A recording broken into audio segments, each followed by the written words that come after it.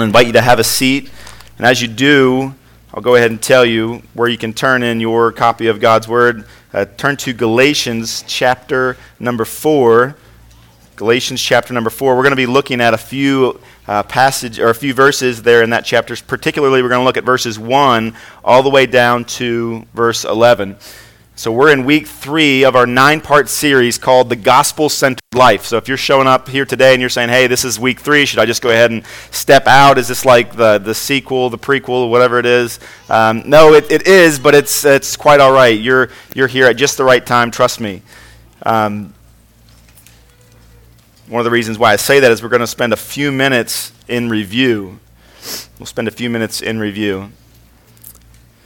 And so we've been wrestling with this idea of the gospel-centered life.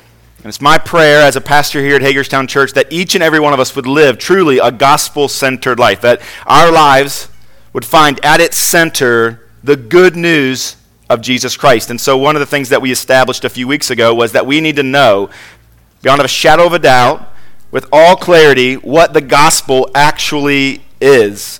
And so here it is. It should be on the screen for you this morning. The gospel is this. It's the good news that God saves sinners through the life, death, and resurrection of Jesus Christ. You might say, this is the 3rd week we've looked at that. Can we get a new slide? No. This is our life. Don't get tired of looking at it. We need to stay here at this definition, remembering it. But we'll move on. But carry this in your mind. It's the good news that God saves sinners through the life, death, and resurrection of Jesus Christ. Perhaps you just walked in. You're saying, well, I don't even know what this means. Here's what it means. If you're broken, if you're tired of this sin that rules in your life and the inability that you have to choose another path, to break the chains that are holding you down, if you see that your life has no meaning, and you recognize that the wrath of God even burns against you because of the sin that you have incurred against him, there's good news that Jesus Christ, through his life, his death, and his resurrection, have created a way for you to be reconciled to God. That's good news. That's good news. And I hope that we're always a church that is marked by that definition. I hope that we're always a people, that we're always individuals, that we're always families that find this at our core, our center. And what would that look like? Well, here's what it would look like. It's what is the gospel-centered life. Again, here's another definition we've looked at many times. It's the continual rediscovery of these 3 truths. That God is more holy than you can imagine. That you are more sinful than you realize, and that the cross is more powerful than you know. And our hope that as we live a life that's considered the gospel-centered life, that it would continually spread apart, that we continually see God as more holy than we thought of him yesterday. Not that he would become more holy, not that he would become more set apart, that our feeble eyes would be opened and that we would see him more clearly. And as that happens, we would begin to see ourselves as even more sinful and not just be worried about the outward sins that we commit, but that through the holiness of God and the greatness of God, we'd be able to see even more the secret sins in our hearts, and that we would be clearly seeing the root of the sinfulness that's deep in our hearts. That we wouldn't stay there. Remember, we wouldn't stay there crushed and discouraged by the fact that God is so holy and we are so not holy, but that we would embrace the message of the gospel, which is that the cross is more powerful than we know. And as God continues to reveal more sin in our lives, we would ask ourselves, does the cross cover that sin as well? And we would say yes, because as God is more holy and we are more sinful, the cross is more powerful. And then we say it the next day, but what about this? Does the cross cover this? Can the cross of Christ atone for this sin? Yes. Can the cross of Christ transform me from this sin? Yes. Yes, it can. This is the gospel-centered life. And so this is what our prayer is as pastors of this church. As church members, this is what we want. But last week we came across one of the problems that we face as we live this Christian life. And it's in pretending and performing. And so I want to throw one of those slides up there for you as well. There we go. Look at that. Pretending is minimizing our sinfulness by thinking that we are better than we really are. Minimizing our sinfulness by thinking we are better than we really are. So what happens is we see our sin and we begin to be afraid and we think, well, I don't know that God can actually cover that. And even if he could, his church would not be able to look the other way. They wouldn't be able to forgive me. They wouldn't be able to get that out of their mind if they knew these things about me. And so we begin to pretend that we're actually not as bad as we really are. And what that does is it stifles the gospel-centered life. It stifles all growth. The same is true of performing. Instead of covering up, we're like, well, hey, let's try to do better on our own. Let's try to make it easier for God to save us. Let's make it easier for God to transform us. And on our own, we will pursue holiness. And so performing is minimizing God's holiness by thinking we can obtain it through our own effort. So this expanse, the separation between the holiness of God and the sinfulness of man, or your own sinfulness, you see the cross of Christ and you say, yes, but the cross of Christ will only reach so far. I'd like to make it easy on God, and so what I'm going to do is I'll perform, and I'll make up the difference. He needs it to happen that way. And both of these feeble options are attempts to get back into the garden, if you will. They're attempts to restore what's been lost, to span the gap again that's between God and you. See, God created man in his own image. He placed him in the garden, but our first father sinned against God, and he plunged the human race into sin. And ever since, each and every one of us, from the first unto the last, we've searched for both a new identity and a new righteousness outside of the garden and outside of Christ. We've searched for a new identity, and we've searched for a new righteousness. And it's that in the heart of each and every one of you. You say, well, you don't even know me, Pastor. Well, I don't have to know you. I don't mean to say that I don't care to. I want to know you, but I don't have to know you to know that these things are true about each and every one of us, that we are searching for a new identity and we are searching for a new righteousness. I'm going to talk about identity first. It's perhaps most clearly seen in us, and it's a bit cliche, but it's perhaps most clearly seen in us around the time of middle school. We want to identify with a crowd. We want to know who we are. We want to know that we have meaning in a place, and we want to know what it is. Who is this Josh? So there's countless options. This might seem so simple, but it's true. There's countless options. You can try to be the athlete. You can try to be the prep. You can try to be the cheerleader, the nerd, the cowboy, and I could go on and on. I realize that stereotypes are weak, but at the same time, we create stereotypes for a reason. We like them. We like to know who it is that we are to be, whether we're the Jeep guy. It's a Jeep thing. We want to be a part of that. That's the stereotype. We want to do exactly what Jeep folks do. Maybe something else. Maybe you want to be the dog guy. Maybe you want to be the guy with a nice yard. This is your identity. You say, I'm just like them. I'm the homeschool family. I got lots of kids, and we do this, that, and I do all the things. I look online to see like exactly how do people do this. Maybe you're going to be the beard guy, and you're like, well, okay, I'm going to be the beard guy. Well, don't even try. You're not going to. Anthony's got us all beat, so there's no point in even trying. But if you did try, you'd say, what do beard guys do? And so then you begin looking online, and then when you see someone with a beard guy, you're like, hey, these are my people. This is my kind of guy. So we find some sense of identity to feel. We want to feel normal. We want to feel like we're a part of something. Maybe that's not your thing. Maybe you say, well, I'm not really a stereotype kind of a guy. Well, let me ask you this. Have you ever taken a personality test? We love to know about ourselves, don't we? We want to learn more about ourselves. We want to know about our identity. We're searching, who am I? Well, I remember one time, actually the first time that I ever took a legit personality test, like not which Skywalker are you, or which member of the MCU universe are you. I'm not talking about that kind of stuff. I'm talking about a real paid personality test, a real legit company, and they send you a packet and you fill out all these answers, and then they send you a packet back that says, hey, this is who you are. I remember the first time that ever took place. I'm not exactly sure what's happening. David is behind. Oh. Okay. Wow. I don't know what to say. I got a flashlight. I can speak from that. I remember the first time I took a personality test, and it was really shocking to me. Sarah and I, we read the answers, and they were like, okay, this is who you are, and in this situation, this is the way that you act. And Sarah and I were like, oh my goodness. We started getting kind of like the chill bumps. Like this, they must really know me. And then it was like, well, in this situation, this is a characteristics that you have, and when you deal with these types of people, this is how you react. And we were just, again, blown away. We were either like just in shock and awe or just like in a nervous laughing.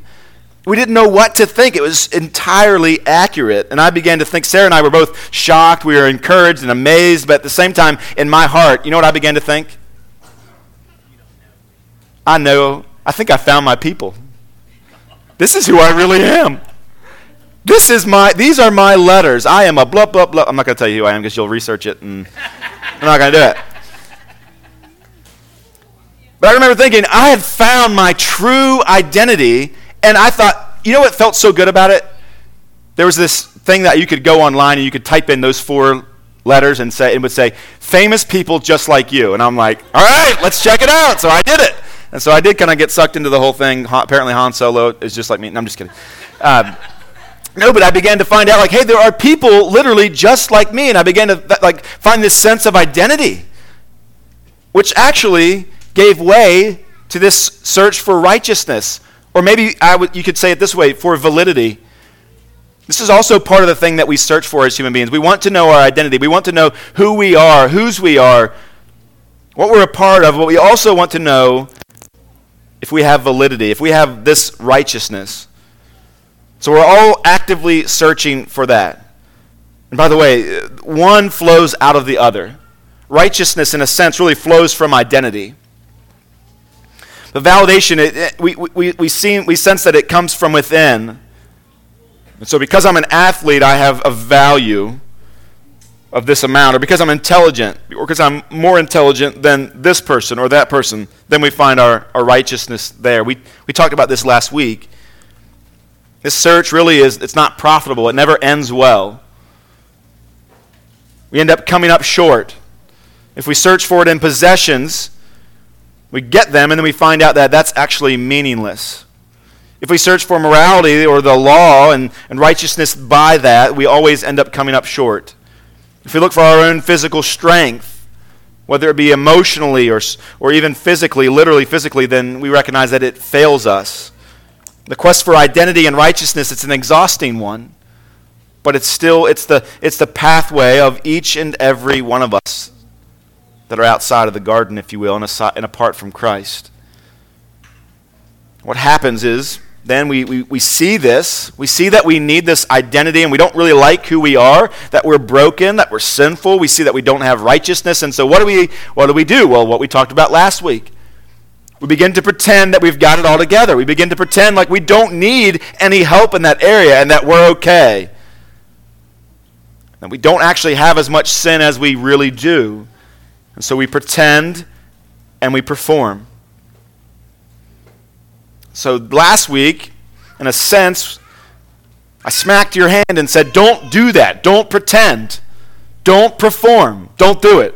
And you say, but Pastor Josh, as I look at the cross of Christ, as I look at the Word of God, I see the holiness of God, and I think, I can't measure up. And then you say, Pastor Josh, and additionally, after that happens, I begin to see my own sinfulness, and I really have nothing but just desperation. I can't stand to be laid bare and the wrath of God before me. And I say, well, what about the cross of Christ? And you say, yes, but it's not quite big enough. I need to pretend, and I need to perform. I would argue with you that that's not the steps that we should take, but that the cross of Christ actually is sufficient, not only to cover our sin, to give us and provide us righteousness, but also to give us a new identity.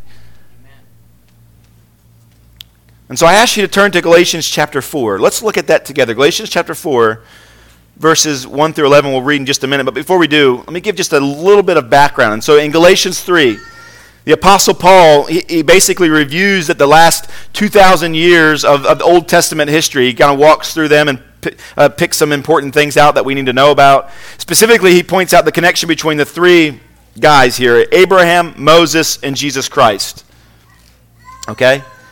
He explains how God gave Abraham a promise to bless all the families of the earth through his children, through his seed. And how he then gave Moses a law which didn't annul the promise. It actually made it even more necessary and urgent. What took place in the garden was going to be undone through the seed of Abraham. And then the law of Moses just makes it even more urgent and necessary. Because as we try to pursue our own righteousness, our own identity apart from Christ and in the law, we always end up coming up short. But then he also talks about the promise fulfilled in Christ. So that everyone for whom the law drives to Christ inherits the promise of God through the seed of Abraham. So then in chapter 4, Paul repeats the same history again, but this time he contrasts man's condition under the law, which is verses 1 through 3, and he can contrast that with his condition when he's in Christ, which is verses 4 through 7. And from there he draws this conclusion that we're going to look at in just a minute. It's a conclusion for the life of a Christian. This is what he says. Basically, once we were slaves, now we are sons. How then can we turn back to the old slavery? Once you were slaves, now you are sons. How then can we turn back to the old slavery? And so let's read that. With that little bit of background, let's look at the text. Galatians chapter 4, verses 1 through 11. Hopefully it's on the screen for you. This is what the Word of God says. I mean that the heir, as long as he is a child, is no different from a slave, though he is the owner of everything. But he is under guardians and managers until the date set by his father. In the same way, we also, when we were children, were enslaved to the elementary principles of the world.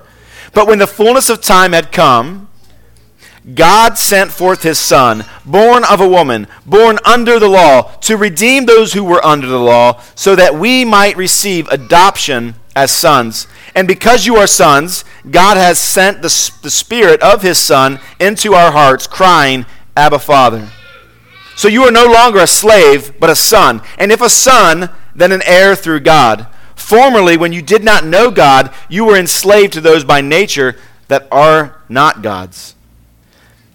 But now that you have come to know God, or rather to be known by him, how can you turn back to the weak and worthless elementary principles of the world, whose slaves that you want to be once more? You observe days and months and seasons and years. I'm afraid that I may have labored over you in vain. Let's ask God to bless the reading of his word.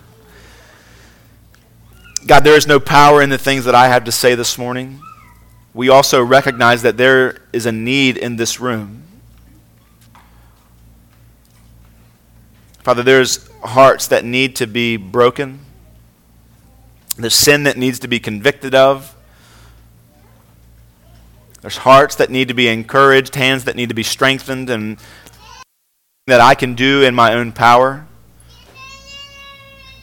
nor just in the gathering of a group of people, unless it was based on your word. And so that's what we've done this morning. We've gathered in hopes that you would speak to us through your word. And so we ask that you do just that now, that you work on our hearts. And we ask it in the name of Jesus. Amen. So in these verses, Paul allows us to see the difference between a child and a servant. And so there's not much. Now, let me explain. A child may be heir. They may be in line to inherit all that the father has. But when he's young, before he's come of age, he practically has the same rights as the neighbor kid. Right? You kind of understand that.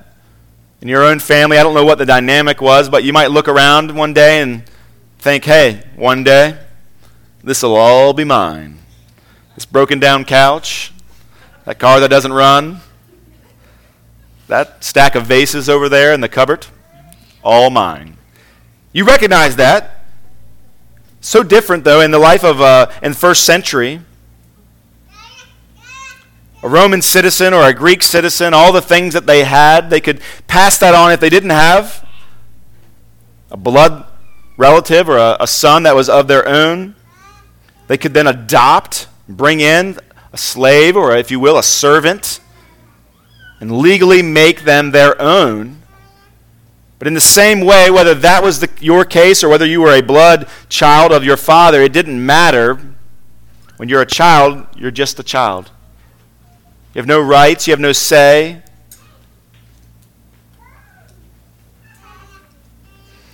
When we were young, we were slaves to sin, Paul says.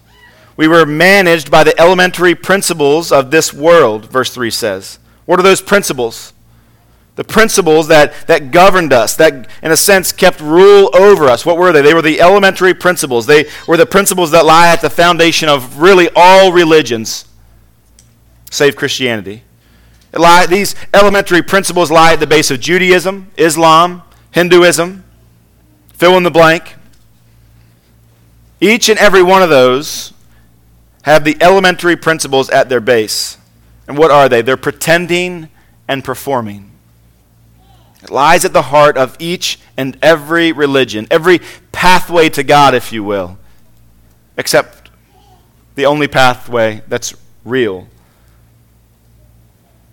But all this was done away with. When Jesus came. I wanted to give you guys an explanation of what adoption is. And so I want to throw that up on the screen for you. Verse 5 talks about this idea of adoption.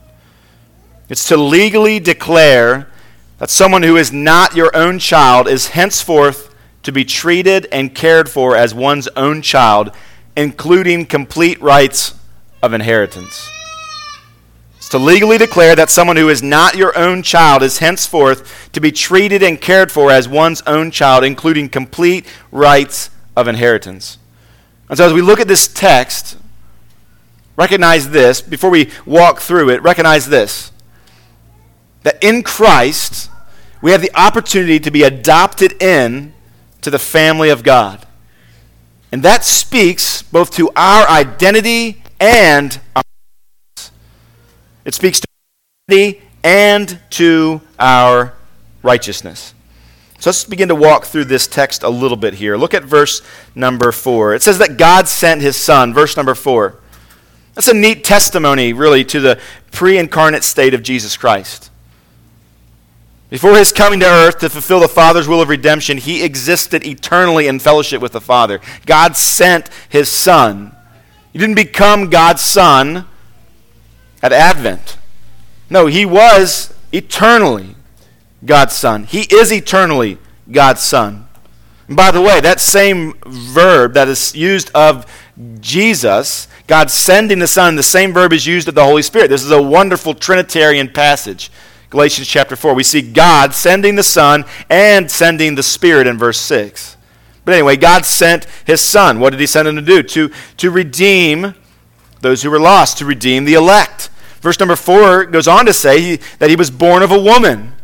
Jesus was born as a man so that he could identify with us. He was not only born of a woman, speaking of the virgin birth, becoming a man, 100% man, but also it says that he was under the law, which is to say that the demands of the law of God also applied to Jesus. He didn't get a free pass. He didn't get to come down here like Bruce Almighty and just do whatever he wants to do. That's not what happened here. Jesus was born of a woman, and he was born under the law.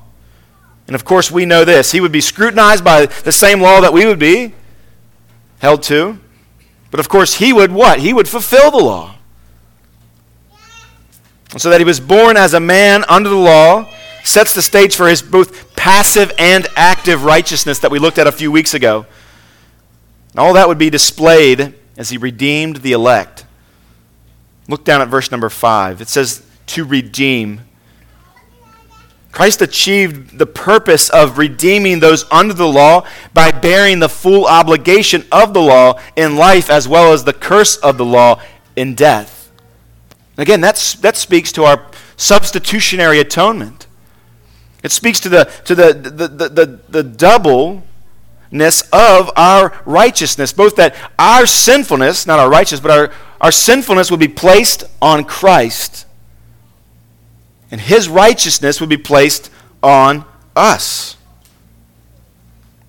And all of this makes possible what happens in verse 5, that there would be adoption made possible.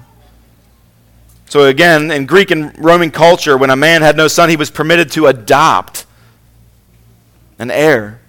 Even though they weren't related, he might choose, if he wanted to adopt one of his own slaves, somebody in his own house. Maybe somebody that had moved up in the ranks. And that adopted son, he would take the name of the father, he would take the name of the family, and in every respect, he would be treated as a son. After that adoption, he would no longer be a slave. He wouldn't just be somebody that was a resource and not a guiding force. But after the adoption, they would literally have the privilege of addressing their master, former master, now as father. Why? Because their identity had changed. Because their identity, at its core, had changed. Notice that God's purpose in Christ was both to redeem and to adopt. Not just to, as we looked at 2 weeks ago, not just to save us from our sin, but to give us righteousness. It wasn't just to redeem us, but it was also to adopt us. It wasn't just to rescue us from slavery, but it was to make us into sons and daughters. And so those who are in Jesus Christ, who have been adopted into the family of God, they don't need to search for identity any longer. We don't have to wonder who we are. So many of us, we enjoy looking at our own genealogies, don't we? It's fun. We like to know who we are. We like to know of our heritage and our history. There's a huge market for that at this point in time. And so I'm not discouraging you from doing that. That's a wonderful thing that you can give to your children and even to yourself. But I'm going to go ahead and steal a little bit of the glory here and give it to God. You're never going to find, it doesn't matter who you find out that you're related to. It doesn't matter what you find out your crest represents, or how your people conquered this or liberated this or did whatever good. It doesn't matter. You're never going to find anything greater, Christian, than to find out that you are a child of God. That is the greatest thing. That's the greatest piece of information that you can receive in relation to your identity. That you've been adopted. That your identity has been remade and recovered. But you're not only welcomed into the family of God, but you also become an heir. Look at verse 7. It says, "So you are no longer a slave, but a son, and if a son, then an heir through God." What's an heir? It's legally the son inherits all that the father has. He inherits all the rights, all the benefits of the father are given to that new son. Again, this is where we see the connection between identity and righteousness. It's made clear here. Those who are the sons of God, what do they have? They have the righteousness of Christ. We are the sons and daughters of God, those who are in Christ, and we have the righteousness of Christ. Think about this idea of adoption. Our identity, our new identity, and the fact that we inherit righteousness, our relationship with our new Father. Does it not just roll over in gratitude in your heart? Or create a stirring and a longing for what you don't have? Tim Keller once said this, and I really enjoyed it. He said, "The only person who dares to wake up a king at 3 a.m. for a glass of water is a child." The only person who would dare to wake up a king at 3 a.m. asking for a glass of water is a child. If you think about it now, we, once slaves, have the privilege, and I would argue even the responsibility, to go to our Father. Not because of our own righteousness, not because of anything that we have done, but according to His mercy, according to the cross of Christ. Since the garden, mankind has been looking for these two things, identity and righteousness. And they correlate well with this picture that we find in adoption. In Christ, we have our identity secured, we have our righteousness supplied, and how does it happen? It happens through the cross of Christ. It spans the gap. So here's that point. The cross is more powerful than you know. The cross is more powerful than you know. So this is the big point of the day. We have been adopted as Christians into the family of God. But that doesn't answer the question necessarily then, or maybe it doesn't for you. You still say, but I still feel the need to pretend. I still feel the need to perform. What am I to do as a result of these truths? There's got to be some action to take. How do you live the gospel-centered life, you say, Pastor? How do I experience power in my life? I understand these truths. You've told them to me. I've heard them before. I'm adopted. I'm an heir. I receive Christ's righteousness. I can access the Father. I understand all these things. But at the end of the day, I don't feel like there's any power in my life. Maybe you say, I see my sinfulness even greater as I see His holiness. And I want to experience the power of the gospel in my life, but I don't know what to do. I'm going to give you two things this morning. Really one thing. And that's to believe. That's to believe. You say, what am I to do? Not pretend, not perform. No, none of those things. What are you to do? Believe. What are you to believe? I'll tell you two things. One, believe that He forgives. Believe that He forgives. Colossians chapter 2, verses 13 and 14. There's a 1,000 passages, quite literally, that I right now, but we'll just look at this one here. Colossians chapter 2, verses 13 and 14 says this, and you, who were dead in your trespasses and the uncircumcision of your flesh, God made alive together with Him, having forgiven us all our trespasses. By canceling the record of debt that stood against us with its legal demands, He set this aside, all this aside, nailing it to the cross. And so what are we to believe as Christians? What are we to believe when we see the holiness of God and the sinfulness of man? We are to believe that He forgives sin. Big sins? Yes. Little sins? Yes. Repetitive sins? Yes. Sins that have overtaken you, that you've given yourself to for years upon years upon years upon years. It says, having forgiven us all our trespasses. And He canceled the record of debt that stood against it, that correlated with the sin. Then we incurred, He took that out of the way. He canceled it. He set it aside. When Jesus was crucified on the cross, He paid for all of our sin, all the sin of the elect, all the sin of those who turn from their sin and place their faith in Jesus. Every instance of treasuring sinfulness, every lie, every theft, every instance of ingratitude, those things, He paid for those? We're forgiven of those? Yes. This is the righteousness of Christ. He takes our sinfulness. He gives us His righteousness.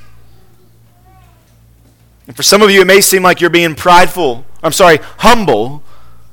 that you would think, I don't know that God can forgive me of my sin. I don't really know. It may be outside of the bounds of what He's capable of doing or willing to do. And you have this humility about yourself. Recognize this. It's not humility. When God says, I forgive all sin that is confessed, I forgive all the sin of those who do confess, and you say, no, that's not true. You can't cover this. I don't think that you're willing. Well, it's not humility, it's pride.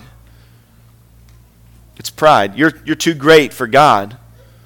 You know better than God. You're offering a correction to what God says. 1 John 1:9 says, if we confess our sins, He is what? He is faithful and He's just to forgive us our sins and to cleanse us from all unrighteousness. So there's two things that you're to believe this morning in connection with this idea of adoption. One is that God forgives sins. Some of you are struggling to believe that this morning. Maybe you would say, I'm not even a Christian because I don't know if I can believe that. I don't know if I can actually say that God would forgive my sin. If that's you here this morning, I want to encourage you to believe the words of Christ, to believe the words of the Father, of the book. He says he will forgive. Believe it. You say, well, I've never come to him because I don't think that he would. Believe that he will. You say, well, I've come to him before and I've asked for forgiveness, but now there's more sins that I've committed since then. I don't know. I think that he's now rescinded that forgiveness. He's placed that debt back on me because of the sins that I've committed afterwards. That's not the truth. It says that all sin is canceled. And that all of our unrighteousness was placed on Christ. All of the righteousness that he would give to us would be placed on us. And so if that's you here this morning, you say, I just don't know if I can believe that. That's the work. What else can you do? Can you perform? No, don't. It's worthless. It's damning. Can you pretend? It's the same. Believe that he will forgive sin. But don't just believe that he will forgive. Also believe that he will transform. Also believe that he will transform. This is another part. For some of us, it's easy to believe. We've heard it since we were children. It's easy for us to believe as we look at the cross that God will forgive us of our sins, but we stop there. And we forget that so often that he doesn't just forgive us of our sins, but that he also will transform us. That he will also make us new. That he will not just call us new, but that he will reshape us into something new. There will be a new you in Christ. The Bible teaches that in addition to confessing sin and seeking God's forgiveness, that you need to pursue God's powerful transforming grace by believing the good news and walking in faith and obedience to the gospel. And so God, he pardons and he forgives, but he also transforms. He gives you the power to live differently. He changes you. Romans chapter 6, verse number 4. If you're taking notes, write that passage down. You're going to want to go back and look at it this week. Romans chapter 6, verse 4. The Apostle Paul, under the inspiration of the Holy Spirit, says this: we were buried, therefore, with him by baptism into death, in order that just as Christ was raised from the dead by the glory of the Father, we too might walk in newness of life. Christian baptism pictures several things. One of the key things that it pictures is that we die in Christ. We're baptized with Christ into his death. And so there's a symbol there. There's a picture there for us. But we don't stay dead. We don't leave people as Baptists under the water. What do? Well, the picture has to be completed. They're risen. They come up from the dead, up out of the grave by the glory of the Father, by the power of the Spirit, so that what? So that we too can walk in newness of life. This is pictured in baptism. And so you can have this. You can have a transformed life. Just as you believe that your sins are forgiven, believe that your life will be transformed, that you have been given the power to walk in newness of life. You just have to believe this. Not on your own power. This is not some new age nonsense. Better you, take a couple personality tests, stuff like that, whatever. Try to be a better person, find your true self. No, in and of yourself, you'll become a new person. Turn over a new leaf. This is unbiblical. We have to believe that through the power of the resurrected Lord, that we too can walk in newness of life. And so we believe that we're forgiven. That's the work that we have to do. Believe. Place our faith. Literally, place our faith that the sins that we've committed against the holy God will be atoned for and have been atoned for by Christ's work, his week of his passion, his death, his burial, and his resurrection. But don't just believe that. Believe also that he that has begun a good work will complete it in your life. And that he will truly make you a new creation, a new creature. This is the power of the transformed life. At the beginning of Sarah and I's marriage, she's squirming right now, but at the beginning of our marriage, it was financially a difficult time for us. And you might say, well, what was the problem? Well, we made a little bit of money and we made a lot of mistakes. Okay? Hopefully it would have been the other way around, but it wasn't. A little bit of money, a lot of mistakes. And my financial status, it hadn't changed much from the time that I was in college. Just hoping I could get my bills paid and not be kicked out of school. That was my hope. Well, one day, several years into marriage, I had a realization. I don't know how I had forgotten it. But since I had moved and changed cars and changed roommates, now that I was married, I remembered, I had a bank account when I was in college. It was a credit union, and it was in a town that I don't currently live in, nor did I live in for the last 4 years. I thought, well, I wonder, is there any money in that account? I'd been carrying around that card, or then it had been put in my sock drawer for maybe a year and a half now, but I had that realization, and I began to be curious, and so I called the bank, and I inquired about the status of my account, and they said I owed them a lot of money. I'm just kidding. No, they said, hey, you actually have some good news. You actually have several $100s in your account. And I thought, you're kidding me.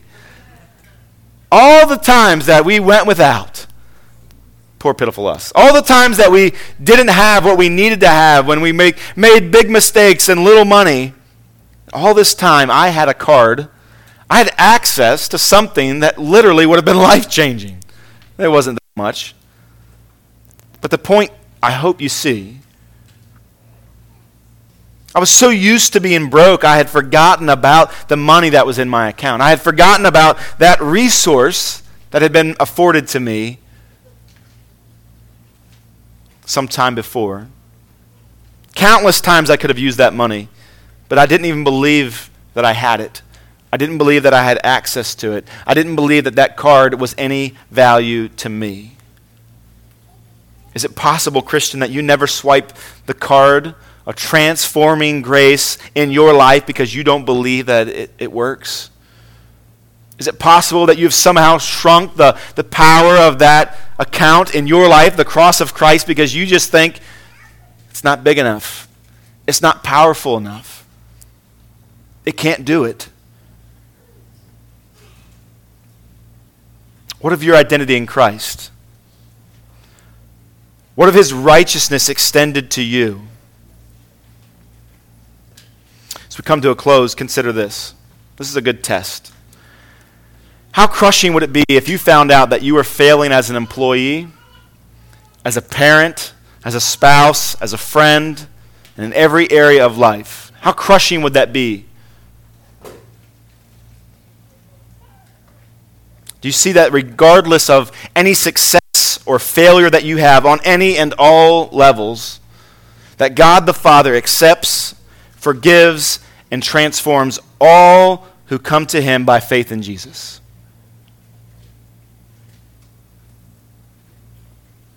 Consider this, as we talked about last week. When the Father thinks of you, what face is he making? What face does he make when he thinks of you?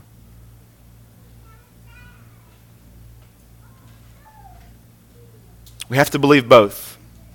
We have to believe that the power that forgives sin is the same power that transforms our lives. When we embrace the righteousness of Christ that we find in adoption, seeing our sin is not scary or even embarrassing. When we remember our spiritual adoption, the infinite standard of God's holiness, it's no longer fearful or intimidating. And so my call to you this morning is this: that you believe, that you rest in his righteousness and your new identity in Christ. That's my prayer for the gospel-centered life here at Hagerstown Church. Let's pray. Father, we recognize, again, your holiness this morning. In faith, I believe, that we as your people see you in a fresh and clear way this morning. Less dimly, eyes more open, and as a result, we see ourselves more sinful. And yet, by your grace, you've revealed that we are pretending, many of us, in many ways, and we're performing. And so maybe we confess that. Maybe we repent of minimizing the power of the cross. And we truly believe that you are willing and ready to forgive us of our sins and to cleanse us and to transform us. And we ask that this would be on our minds and our hearts throughout this week. And we ask it in the name of Jesus and for his glory. Amen.